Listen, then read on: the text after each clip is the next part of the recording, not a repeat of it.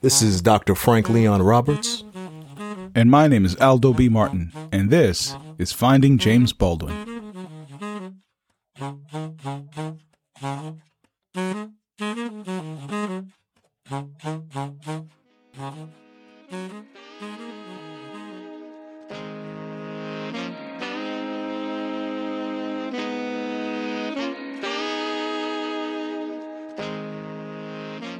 The year is 1942. Bambi and Casablanca were in the movie theaters. Duct tape and instant coffee were introduced. The world's first nuclear reactor was built in Chicago. The Manhattan Project began. And atomic power was first harnessed. U.S. car makers switched from mass-producing cars to now making war materials. The minimum draft age went from 21 years of age to 18 years of age. The United States conducted an air raid on Tokyo as a retaliation for Pearl Harbor.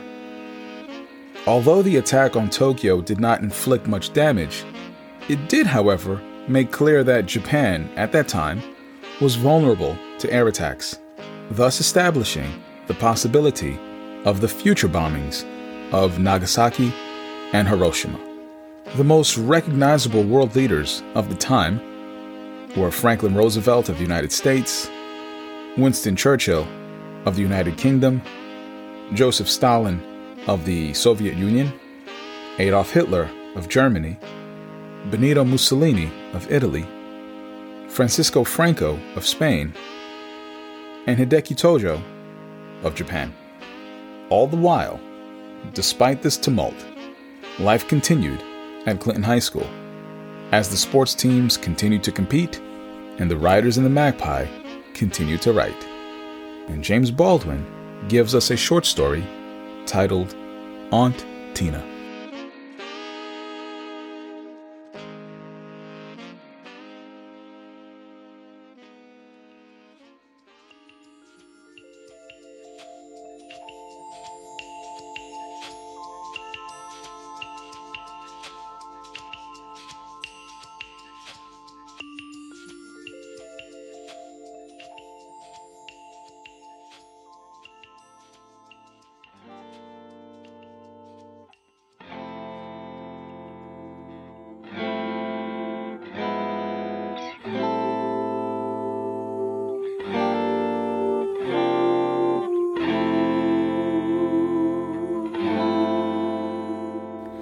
Aunt Tina. I do not remember that any of us ever called her anything but Tina, a variation of the Spanish word for aunt, which my father, who is of Spanish extraction, introduced to the family. Her real name was Rosa, and though she was generally considered to be older than my father, no one ever discovered her real age. If asked, she would smile archly and say, "Sweet 16," or merely close her eyes and give a cryptic nod. When I was much younger, she and my grandmother lived with us, and Tina worked in a hotel, the White Hotel in Lower New York. Every day she would bring home some sweet or some toy for each of us. There were only 4 children then, and she would sit by in delight while we pranced about her to show our appreciation. Her step upon the stairs was the signal for riotous rejoicing among the small fry, and often she could not get in the door because of the eager dancing bodies. "Here," my mother would say, making a vain attempt to be dictatorial. "You children, let your aunt get in. You'll frighten her to death." An obvious departure from the truth, for Tina was built on strong martial lines, and it was not possible for her to be intimidated by anything. "That's all right," she would say, sitting down with a loud sigh and beaming on us. "You been good children today?" And of course we would say, "Yes!" And she would give us peanuts or jelly beans or crackers and settle in the rocking chair and tell us wonderful fairy tales of princesses, thieves, goblins, and sleeping beauties until long past bedtime. Tina had been unhappily married somewhere in the vague, unreal past, and she and my father often quarreled over the husband of her youth. His name appeared to have been Terry, and Tina hated him. My father and mother, devout Christians, attempted to show her the error of hatred, but to no avail. "I ain't no hallowed saint," she would say. Her eyes looked dimly off into space. "I hate him. He ruined my life." During one of my father's frequent disagreements, Aunt Tina became violently offended and returned to her room in tears and fury. She locked herself in and refused all communication with the outside world. Late that evening, she went out. The next morning, a moving van was spied from the window. A moving van was to us an unusual and arresting thing, in a class with fire engines, patrol wagons, and ambulances. "Wonder who it's for," we said. We did not wonder long. Aunt Tina came from her room, dressed for the street, and loaded down with parcels. "Goodbye," she said. We stared at her, aghast. One of the men from the moving van banged on the door. Her few things were quickly removed as we children stood there too amazed to speak or move. My father spoke. "You acting like a fool, Tina." "Thank you," she said. She walked stiffly out the door, down the steps. Halfway down she turned. Ignoring my father and mother, she waved at us children. "Goodbye," she said.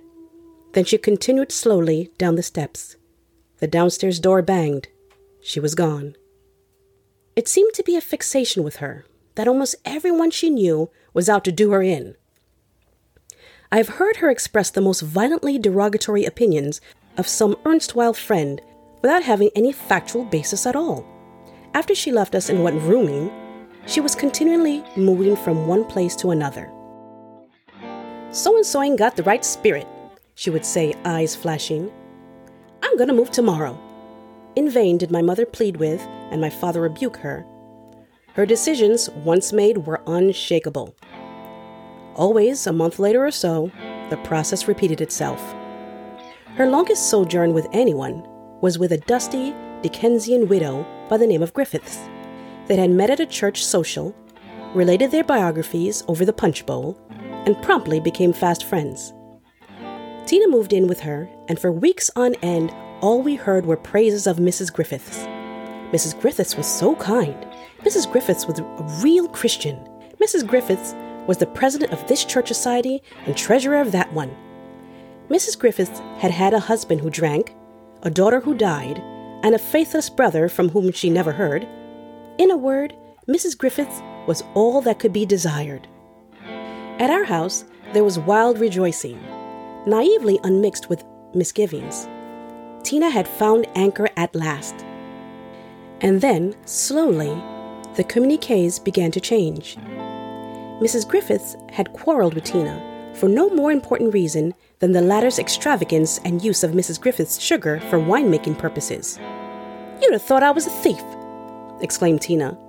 She had spread evil gossip about her at church, or so at least Tina concluded, on walking in one morning and observing that the pastor failed to shake hands with her after service was over. Within a week, they parted. Tina going to live with one of my father's friends downtown. About a month later, Mrs. Griffiths was discovered by the janitor, sitting in her chair, with a Bible in her lap, staring blankly at the wall. She was quite dead. Tina did not attend the funeral. She made one comment. "I knew the Lord was going to punish her for the way she treated me." And as an afterthought, "I hope hell is hotter because she's there." Occasionally, she comes to our house in tearful anger over some trivial incident, or threatens to move, but the threats lack its former conviction, because we sense that Tina has only one more journey to make. Her shoulders sag now, her eyes are dull. She no longer brings us sweet meats, and is no longer greeted with rejoicing at our gates. She visits now with my mother and father, eats, quarrels, and weeps with them, and disappears. However, she sometimes takes the smaller children to a Saturday movie. This Saturday, they're going to see a revival, Bette Davis in All This in Heaven Too. It's the story of a sweet, beautiful young girl who was misunderstood by everyone and has many trials and tribulations, she explains. It reminds me so much of my own life. James Baldwin.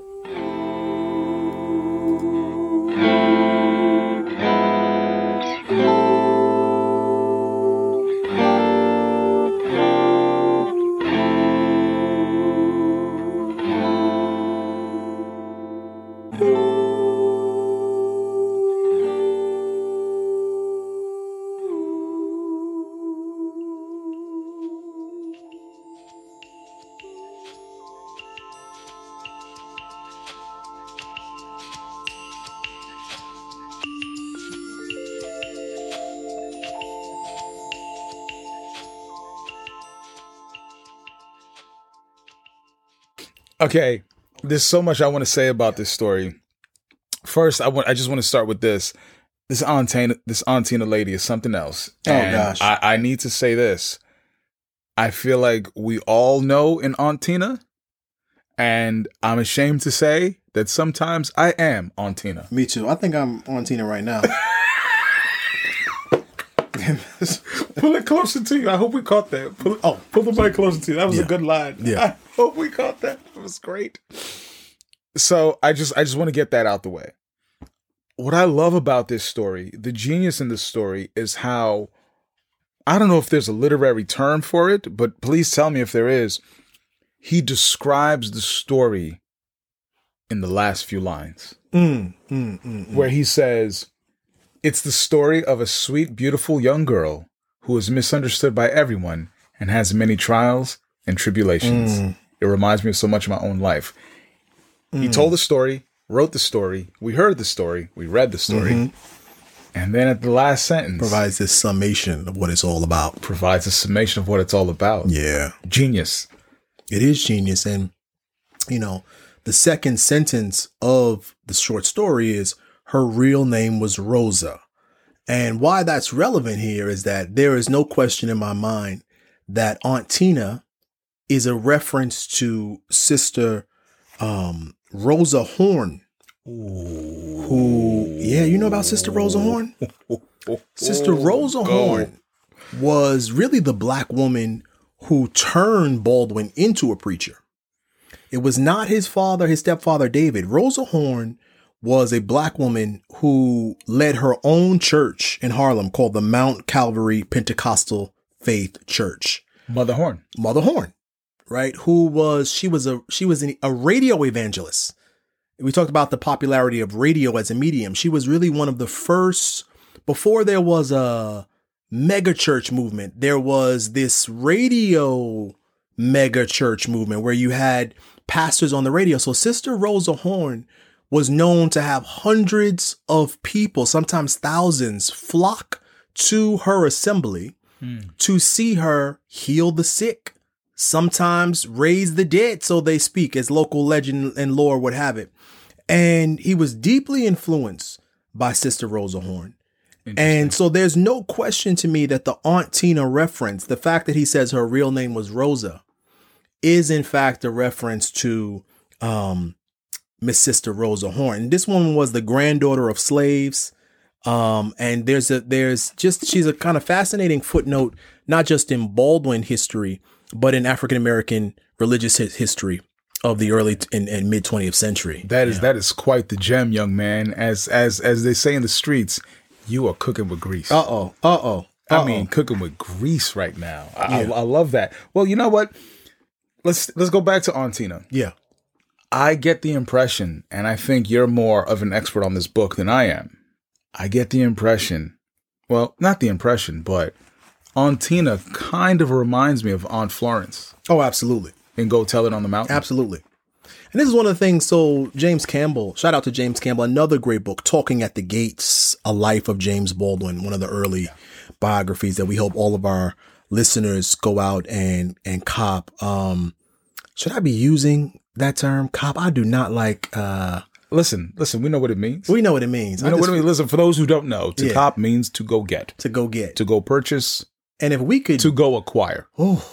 And what is the etymology of that particular use of the term cop? That's a whole nother for another podcast. But Aunt Tina, yes. So one of the things that James Campbell argues is that Aunt Tina is a reference likely to Aunt Florence, as well as possibly a reference to his literal Aunt Barbara, who was David's sister. And so I think that that's absolutely a correct reading. But also, Aunt Tina is a part of what will become, again, a running theme in Baldwin's work, which is representations of strong black women, right? We see Florence in Go Tell It on the Mountain. We see Tish in If Beale Street Could Talk. That's right. We see Ida in Another Country. We see Sister Margaret in The Amen Corner. The black women. Can I give you one more? Yeah. And I don't remember her name. I don't think she has a name. Yeah. But the brother's wife in Sonny's Blues. Oh, because I forgot about the brother's wife. Because remember, The nameless protagonist's wife. the nameless protagonist's wife. Because remember, the nameless protagonist and Sonny had a very clashing type of relationship. Yes, of course. But the only one that could reach Sonny was his wife. That's powerful. Yeah. So even then, in mention, he still has this reverence for what it is that Black women contribute. That's right. And hold their own, right? And stand on their own and stand on 2 feet and stand 10 toes down. Also, Aunt Tina in this story is a wanderer. He talks about she's moving from space to space and she's kind of doing her own thing, which is also Baldwin's interest in these kind of wandering figures. Again, that's Sonny and Sonny's Blues. Yes, it is. That's Rufus literally wandering, through the streets of New York City, right? This idea of like the Black outsider as a wandering figure, right? Who's always on the move. We see that. We do. With Miss Aunt Tina. We do. We really do.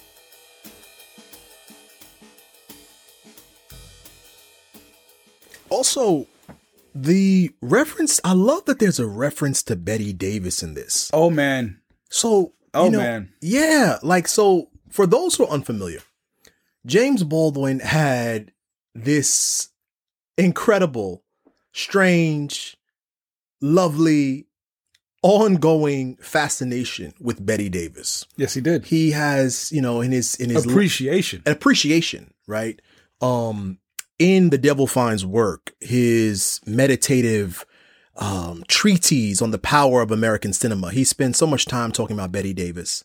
And we know that, as many scholars have remarked, it had to do with, first of all, his fascination with cinema, with movies as an American pastime, and also with Betty Davis.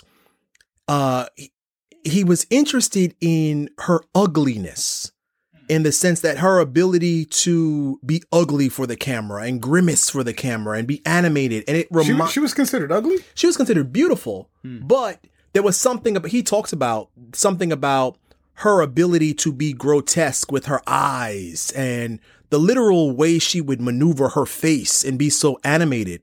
It reminded Baldwin of himself, or the way people talked about him as a kind of grotesque. And his eyes.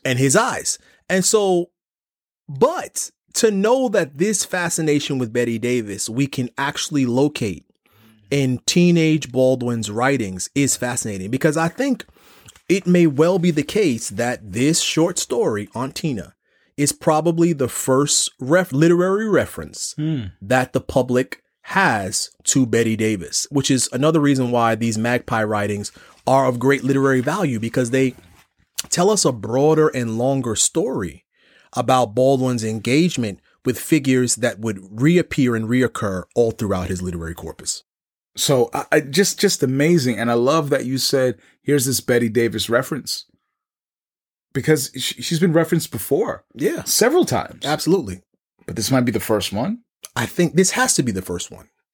Unless we find something deep in the pilot, in the Douglas pilot, this would be the first Betty Davis reference.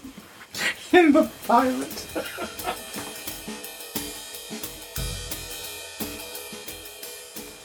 In listening to this story, it really sounds like a Tyler Perry movie. Yeah. It's so true. I could see it. It's so true. Who would play Aunt Tina? I'm thinking Alfre Woodard. I'm getting Alfre Woodard. You see somebody young. I was thinking Taraji P. Henson. Oh, you think this is a younger woman? It could be. Okay. It could be. It not necessarily a younger woman, but that vibe. But that sassy. Oh, man. Taraji. This is Taraji energy. Are you kidding me? Hell yeah. Listeners, who do you think would be Aunt Tina? Would it be more Alfre Woodard-like, or would it actually be more Taraji Henson-like? I think you're right. It's probably more Taraji. I think it is. Now, right? Alfre, what was she the one in Crooklyn? Yes, she was. Yes. Yeah. Yes. Yeah. Phenomenal actress. Yeah. Both of them. Phenomenal actress. Listen, you might even throw Viola Davis in there if you want. Hey, we give some Viola. No, actually Viola, I think would be Tina's sister-in-law, right? The brother's wife. I see Viola as that. Okay. Who would be the uncle though? The Tina's uncle, brother. I'm getting, what's the brother's name Oh my gosh, he was in Greenleaf. Is that Keith David? Brother Keith David. Oh, in Greenleaf. Greenleaf. Yeah. The bishop. The bishop. You can't tell me that that's not Brother Griffith. Like, what? Listeners, go out and Google Keith David and tell me that's not who. Hold on, I want to make sure we got the right name. I believe you did. We do. Because, hold up, Keith David, right? Absolutely. Shout out to Keith David. Yeah. 100%. He is definitely that. He's the patriarch. Who's the child? Now that I don't know. I guess we'll just have to pick any child actor whoever's out there. But Taraji P. Henson is Aunt Tina. Yeah. But what I love about what we're saying, right, is that how Baldwin, the vivid descriptions, Baldwin does such a wonderful job of painting a picture for us of people that we, assuming that the we, for instance, is a black audience in this case, right? That we know and are familiar with, that we know these women. We know these people. But wait. The audience are the white young men of Clinton High School. Well, that's true too. So here he is taking the risk that they don't know, but he's like, let me introduce you to my world. And can I say something that actually reminds me of one of the reasons that I love James Baldwin is that Baldwin is so unique and singular, really, in the Black radical tradition, and that he is one of the few Black radical thinkers that has this extraordinarily diverse coalitional audience. I mean, think about it. What other unapologetically Black radical writer can we say is loved by Black radicals, white liberals, white gay men, Black trans women, young people, old people, people who are college educated, people who are non-college educated. Baldwin, people who are unks, the unks, the aunties, the unk community, the unk and auntie community of the world. I mean, part of the value of James Baldwin is that he draws so many publics that wouldn't otherwise be in conversation. And that is, I think, what makes him unique and singular in the Black radical tradition, in that, and not in this like neoliberal way or this corny way. It's not that at all. It's that there's something about James Baldwin's work and James Baldwin's legacy that gathers together these unique constituencies and audiences that are not often otherwise in conversation. Oh, man, I love that. Something you said before making this point, or at least in the beginning of your point, how he's able to, bring about these characters, these sophisticated characters, I think. But it also makes me wonder what an observer of life this young man was. Oh, yeah. Because who's Aunt Tina? Is that somebody in his life? Is that somebody in his family? Is that somebody in his church? Yeah. Or is it an amalgamation of all of the above? Right? And he's just observing how it is that people act and conduct themselves. And everything that we've read so far is from a young man who has never left New York City. At least not physically.